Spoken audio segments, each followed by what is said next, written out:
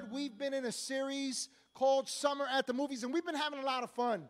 And today we're actually coming to an end. Somebody say, "Aww." Don't worry about it. Next week is going to be super amazing. We're not going to let you down. God's word never fails, right?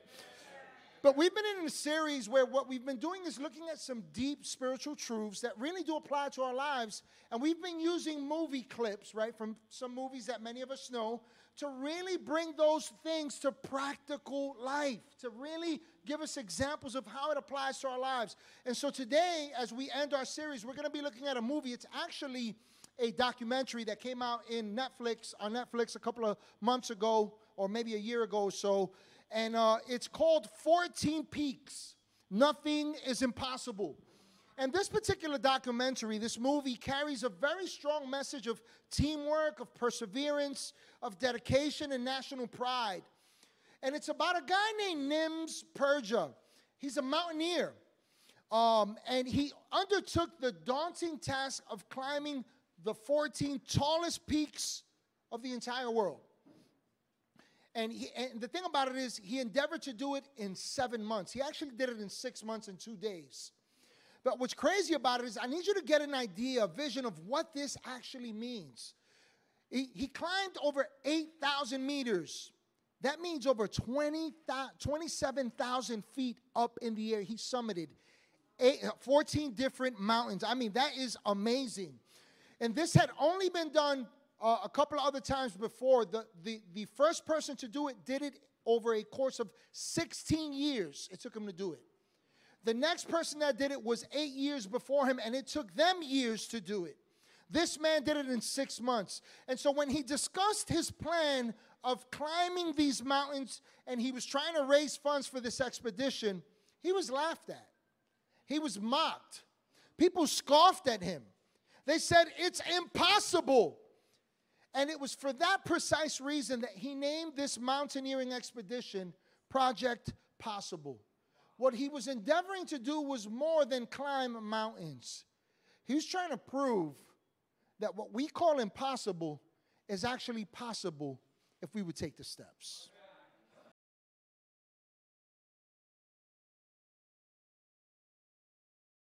Now, I want you to think about mountains for a moment. Mountains are symbolic, right? They hold a lot of symbolism. They hold symbolism in regards to accomplishment, right? They connote strength. They speak of greatness, but they also present the idea of obstacles, of insurmountable challenges. And in the Holy Scriptures, what we see is that they also symbolize a place of worship, a place of sacrifice, a place of prayer. But they also symbolize a theme throughout the Scriptures that conveys one of overcoming impossibilities. I want to challenge you this moment, this holy moment where heaven meets earth, as we look to the Scriptures. Not here to give you an opinion. As we consider the truth in the Scriptures. And I want you to be honest with yourself and to be honest with God. And tell yourself, what is it? What's that thing that you call impossible? And consider what God might be speaking to you and I today through His words, right? And so Mark 11, 23 through 24 gives us a great example of this. This is the Lord Jesus speaking, and He says, "Listen to the truth that I speak to you." In other words, pay attention, lean into this. "Whoever says to this mountain with great faith and does not doubt, 'Mountain, be lifted up and thrown into the midst of the sea,' and believes that what he says will happen, it will be done." This is the reason I urge you to boldly believe for whatever you ask for in prayer. Be convinced that you have received it and it will be yours. Friends, overcoming mountains, these mountains of impossibility that we see before us, the things that we face, it takes more than sheer strength and mere determination. Friends, it takes faith. As we learned a couple of weeks ago, the Bible tells us that we are to walk by faith and not by sight. And when it talks about walking, it's not talking about a casual stroll. It's not talking about going for a walk. It's talking about living. And what the scripture connotes when it talks about we walk by faith is what it's actually telling us is that we cannot live faith.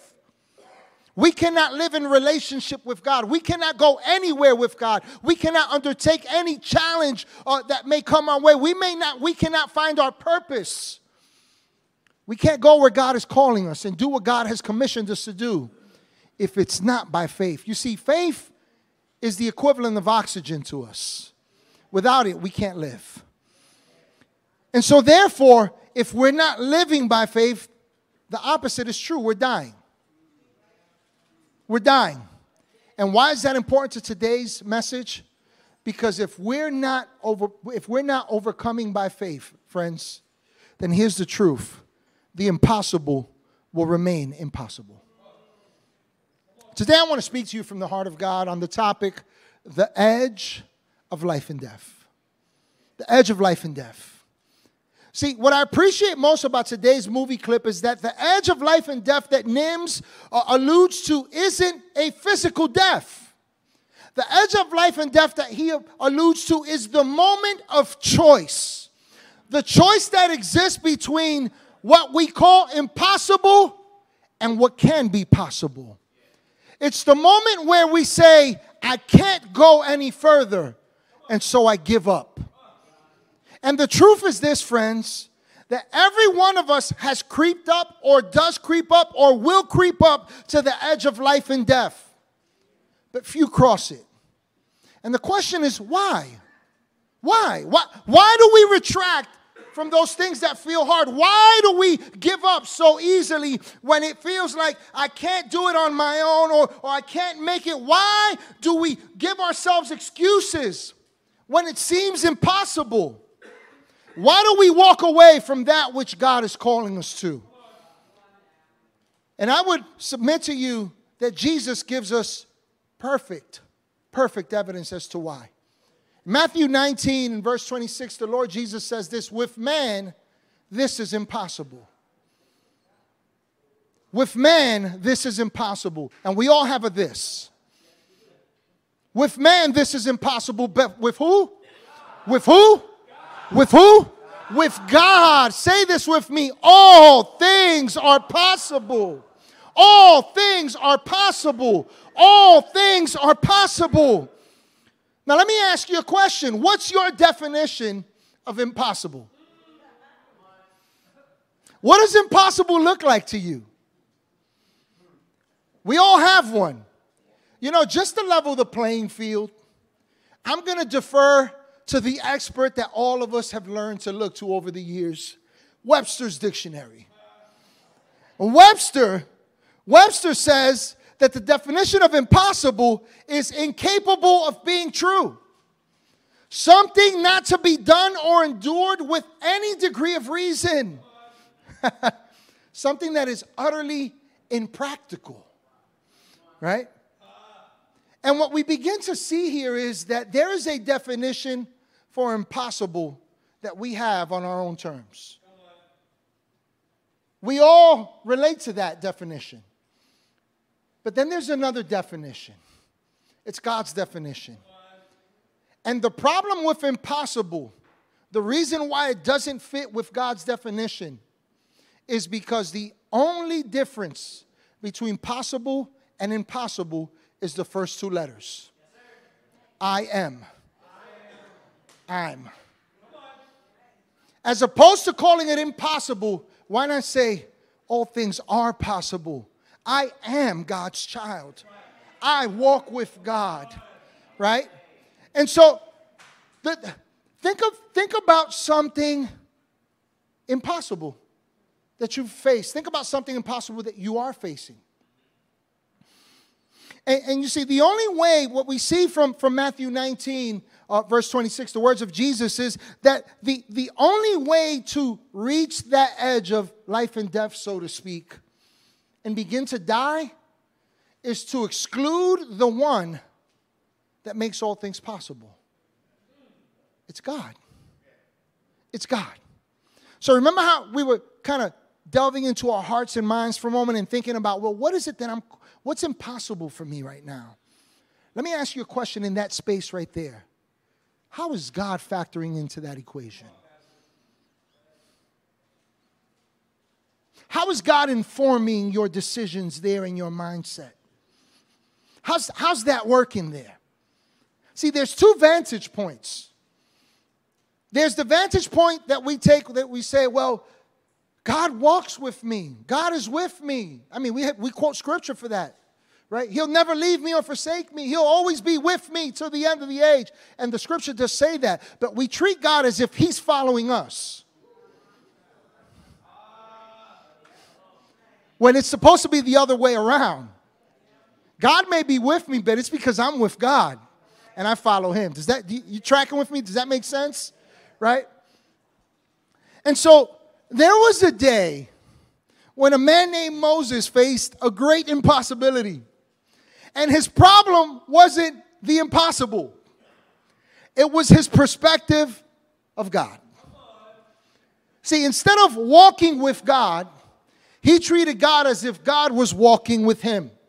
Now, before we dig into this, we have to consider who Moses was. Moses was anointed. Moses was a deliverer, commissioned by God to go to the people of Israel in Egypt and to declare freedom to them, to lead them into a land of promise. Moses saw plagues inflicted by God that no one could ever conceive or conjure up on their own. Moses saw God lead them by a cloud by day, which kept them from the sun in the desert, and a pillar of fire of smoke by night that kept them warm, but also kept them invisible from their enemies who were trying to pursue them. Moses saw the Red Sea parted. Moses saw the Egyptians destroyed as they drowned in the Red Sea as the waves collapsed on top of them. Moses saw God provide manna in the midst of the people's hunger. And despite so much evidence of God's power, and we all have evidence of God's power. We all have it. Despite so much evidence, Moses acted like God's power was contingent upon him. Let me tell you what I'm talking about. One day while in the desert, the people of Israel, they grew tired. They grew tired of God's provision of manna. We don't want this manna.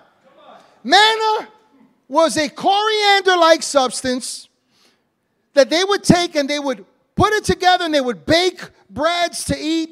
And so they began to reminisce about the food they used to eat in Egypt. Man, remember when we used to eat ramen noodle soups?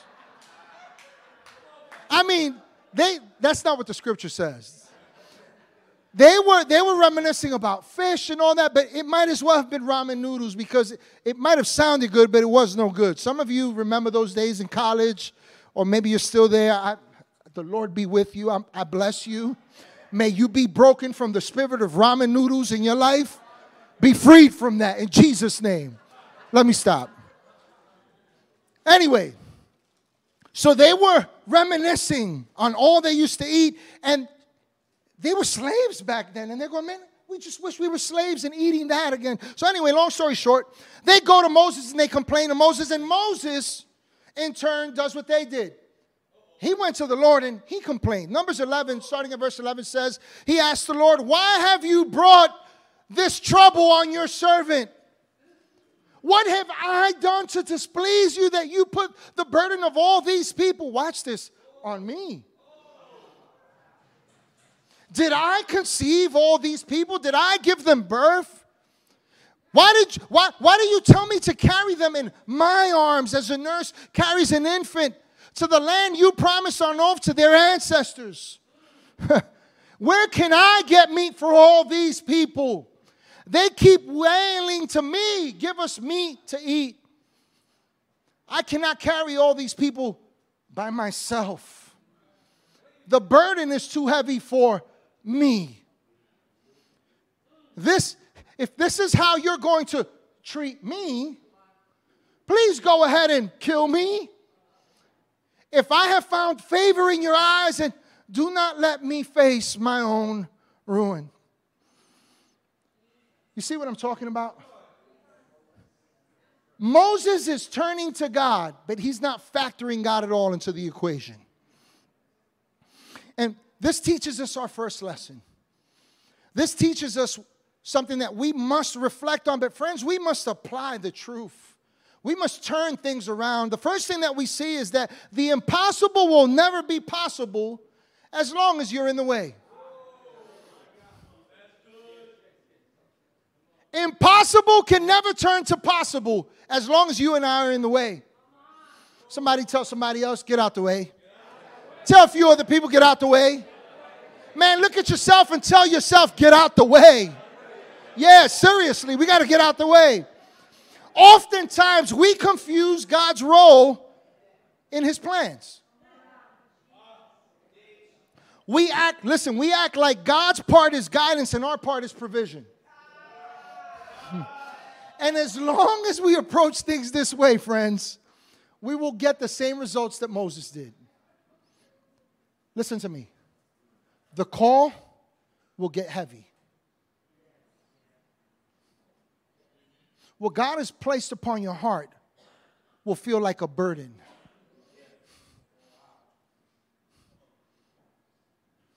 It'll all come crashing down. It's for this reason that the Lord Jesus gives us context for how we should be following after God, what it means to walk with God, what it means to get out the way. Matthew 11:29, Jesus says this. Come on and read this with me. Take my yoke upon you and learn from me. Notice that me doesn't mean you. Doesn't mean me. Read this with me. He says, for I am gentle and humble in heart, and you will find what? Rest for your souls. You'll find rest for your souls. What we find here is that the only way to find rest, to find wholeness, to overcome impossibilities is to live in such a way that we make sure that we are following, that we are depending, and that we're maintaining close to Christ. And the promise that we see here by default in this scripture is that if we're not, it's at that moment that we stop learning and we stop living, because faith can't work there. And everything around us will slowly begin to die. I believe it was a holy moment this morning when Pastor Nett was just ministering. She was just saying, some of you have lost your passion. And you've lost your passion, you've lost your fire, because you have been trying to lead Jesus instead of Jesus leading you.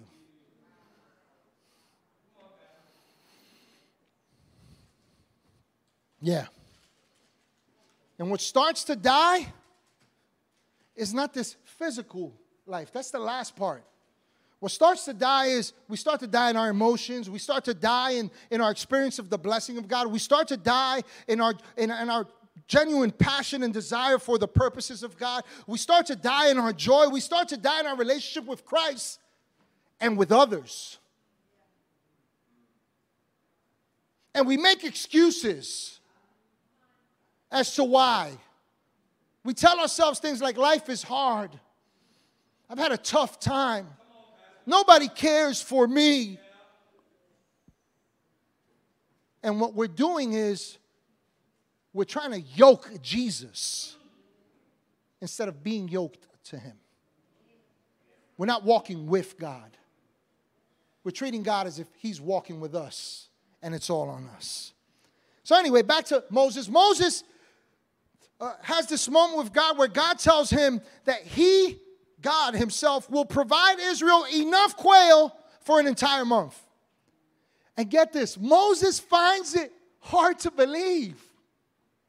Listen to what the scripture says. Numbers 11, starting at verse 21. Moses said, here I am among 600,000 men on foot. And you say, I will give them meat to eat for a whole month? Would they have enough flocks and herds? Would they have enough if flocks and herds were slaughtered for them? Would they have enough if all the fish in the sea were caught for them? Consider what Moses is saying. God Almighty, God, creator of all creation. God who owns the cattle on 1,000 hills. God, I don't think you created enough to supply their need. I just don't think that your bank account is set up that way. I just don't think you can, God, is what he's saying. And what this, now remember, we heard a lot of me, I, right, in Moses, right? He's all focused on himself. He's seeing impossible because he's looking at himself. He's putting all the burden on himself. And what this teaches us, our second point is, a problem is only as big as you make it. God, you've placed this ministry on my heart, but the provision's not there. God, what's going on? What's wrong? See, you're exaggerating the problem instead of magnifying the size of your God. Moses made the same mistake that we often make. When problems arise, isn't it true that we tend to familiarize ourselves with them? I mean, like, we look at it from every angle, right? We're we check this out. Some of us, we go to support groups, and they're no support at all. Let me tell you why they're no support at all. Because we're around the same people, going through the same stuff, talking the same junk, have the same experiences, and all we do is look at the issue from every single angle. And then we go, I feel supported.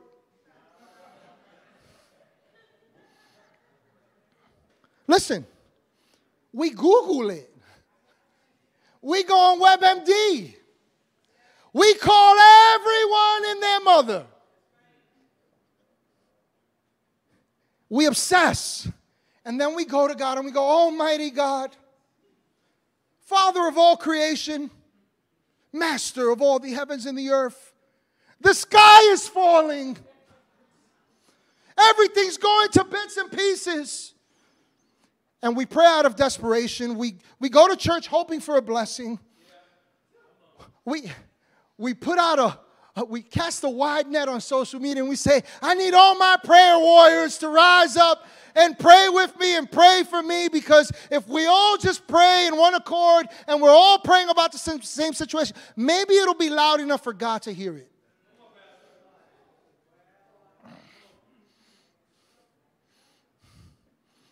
Meanwhile, God can't do anything. Let me tell you why. Because we have turned a molehill into a mountain. We have taken a problem and called it an impossibility. And God can't touch that, not because he's not able, but because you and I are not willing. We're not willing. And what we need to do is stop and remember who God is. Let me give you an example of what I'm talking about here when we begin to really put God in his proper place. Let's watch this quick video and we'll come right back. Hey family, many of you know we were recently away, Pastor Ned and I, and we were in Tennessee. One of the places we were at was in Tennessee. And I'm here with Pastor Ned. Hey everybody. The reason why I'm shooting this video is because it ties into the message that you're listening to today.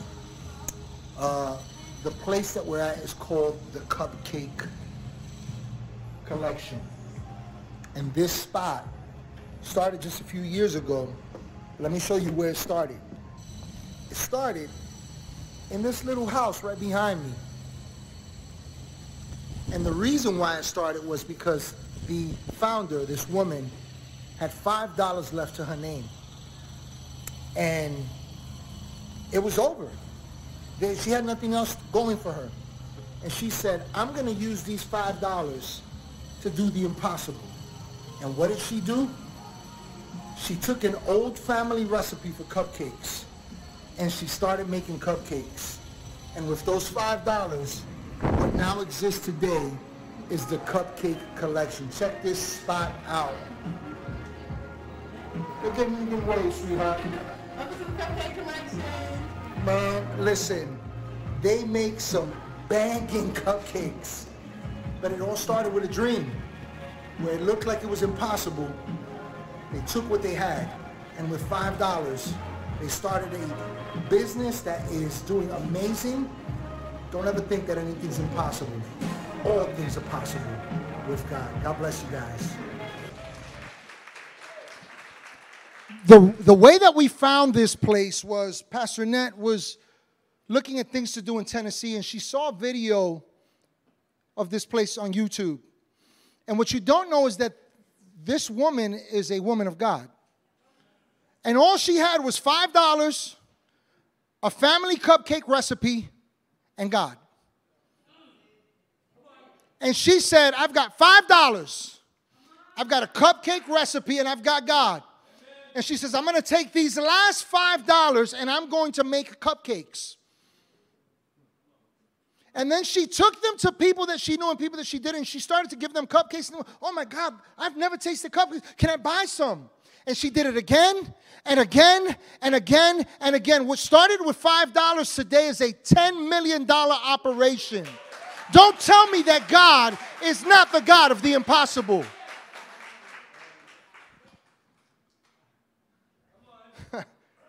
Listen, what we need is an aha moment. We need an aha moment. Let me tell you what I'm talking about. Jeremiah 32:17 says this. The prophet Jeremiah says, sovereign Lord.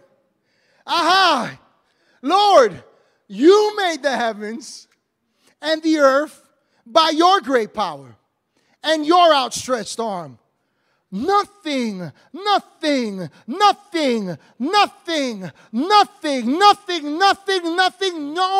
is too hard for you. Man, what could your life look like if you got that aha moment and you realized, wait a minute, I'm actually talking to God. Like I'm actually a child of God. You know what this teaches us? That it's so much easier to discern solutions when we distance ourselves from the problem at hand. Let me tell you what I mean by that. We get so up close and personal with problems that we turn into impossibilities. We examine it and we tell ourselves stories and we play it all out in our heads to such an extent we become so familiar with it that we can't see God. And we can't believe his word. And what this woman did was she had $5 to her name. $5 to her name. That was it. And she said, I need some distance from this problem. Let me take a step back. And let me consider. I've got $5. I've got a cupcake recipe, but I've got God. And God, what would you have me do? Use what's in your hand. Okay? I got $5 and I got a cupcake recipe. I got just enough to buy a little bit of flour and some minor little things to make one batch of cupcakes. God can bless that.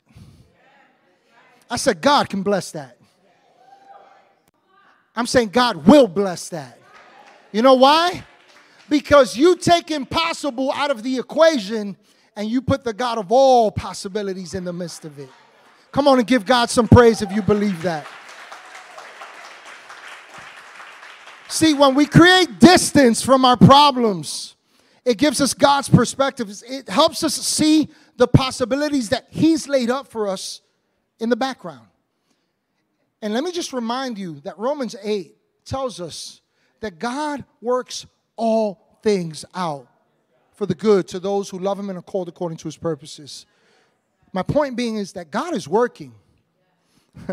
God is working. But are you working your faith?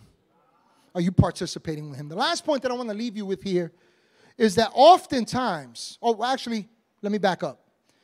So after all his complaining, the Lord answers Moses. And he says to him, has my arm lost its power? Like, what do you think this is, like your Central Hudson bill? Like, do you actually think the power goes off in heaven? And mind you, he's not even talking about his whole being. He's just talking about his arm. He says, has my arm lost its power? Now you will see whether or not my word comes true. And what this teaches us is that oftentimes our biggest problem is that we maintain a small view of God. We maintain a small view of God. Friend, if you are overwhelmed with anxious thoughts, if you always feel like, man, everything is just falling on me, I'm just crumbling, I've been there. Trust me, in ministry, I've been there. I wrestled with that belief as a man where I thought it's all on me. I've spoken about it here. Man, I know that weight. But in the midst of carrying that weight, what I was not allowing was for God to carry me. And friend, God wants to carry you. He wants to help you. But you see, as long as we maintain a small view of God, our problems will always seem big. We will only see impossibilities. See, Moses forgot who he was talking to. He forgot the sheer greatness of God. He let life's issues overtake the size of God in his sight. The question is, how do we turn that around? How does that change? Let me tell you how that changes. Psalm 150 verses 1 through 2 come from the heart of a man that the scripture records to be the psalmist, King David. David was a man just like you and I. Man, he had challenges. He did some bonehead stuff. He found himself in some pickles often. Yeah. But David had a practice that we would be wise to follow. The Psalms are riddled with his songs, with his journals, with his intimate moments with God, where he spent time praising God. And let me tell you why that's important. Let's read this real quick. He says, praise the Lord. Praise God in his sanctuary. Praise him in his mighty heavens. Praise him for his acts of power. Praise him for his surpassing greatness. Watch what David is saying. He's saying, enlarge God, magnify God, no matter where you are, no matter what you're going through, always praise God. Because you know what praise and gratitude does? It enlarges our view of God, but it minimizes the size of the problems we see. Some of us have been praising problems too long. And it's time to shift from praising your problems to praising your God. Because the moment you shift from problems to praise, and you put God in his proper place in your perception, my friends, your life will take a complete turnaround. Let's stand here today as we come to a close. The prophet Isaiah gives us a glimpse of the size of our God. In Isaiah 55:9, the prophet Isaiah gives us a glimpse of God by comparing the size of the universe to the size of our God. See, the distance between our wisdom, his wisdom and ours, God's power and ours, is likened to the distance from one side of the universe to the other. Isaiah 55:9 puts it this way. As the heavens are higher than the earth. He's talking about the highest, the most distant heaven. So are my ways higher than your ways, and my thoughts than your thoughts. Now, just leave that portion of scripture up there for a moment. Because the universe is so large that it requires an awfully long tape measure. Scientists have tried to reduce it to something that we call light years, right?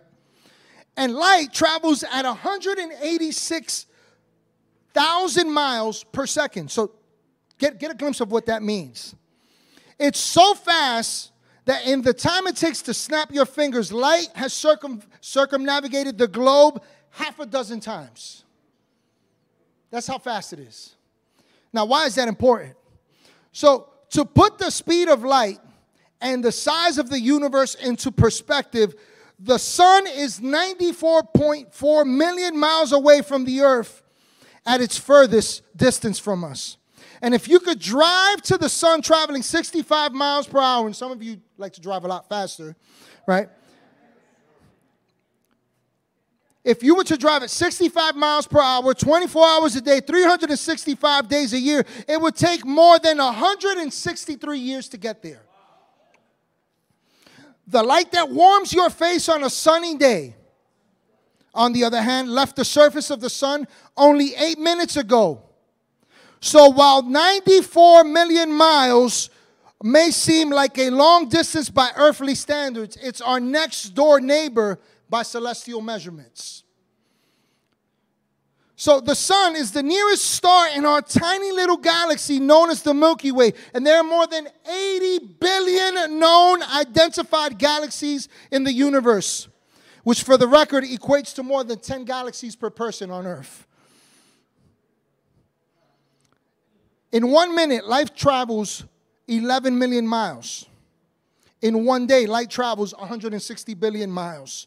In 1 year, light travels an unfathomable 5,865,696,000,000 miles. And that's just 1 light year. The outer edge of the universe, according to astrophysicists, is 15.5 billion light years away. And if that seems incomprehensible, it's because it's unimaginable to us. And yet God says that this is the distance between his thoughts and our thoughts. Friend, your best thought when you're facing an impossibility falls 15.5 billion light years short of how great and how good and how able your God is. Come on and give God some praise.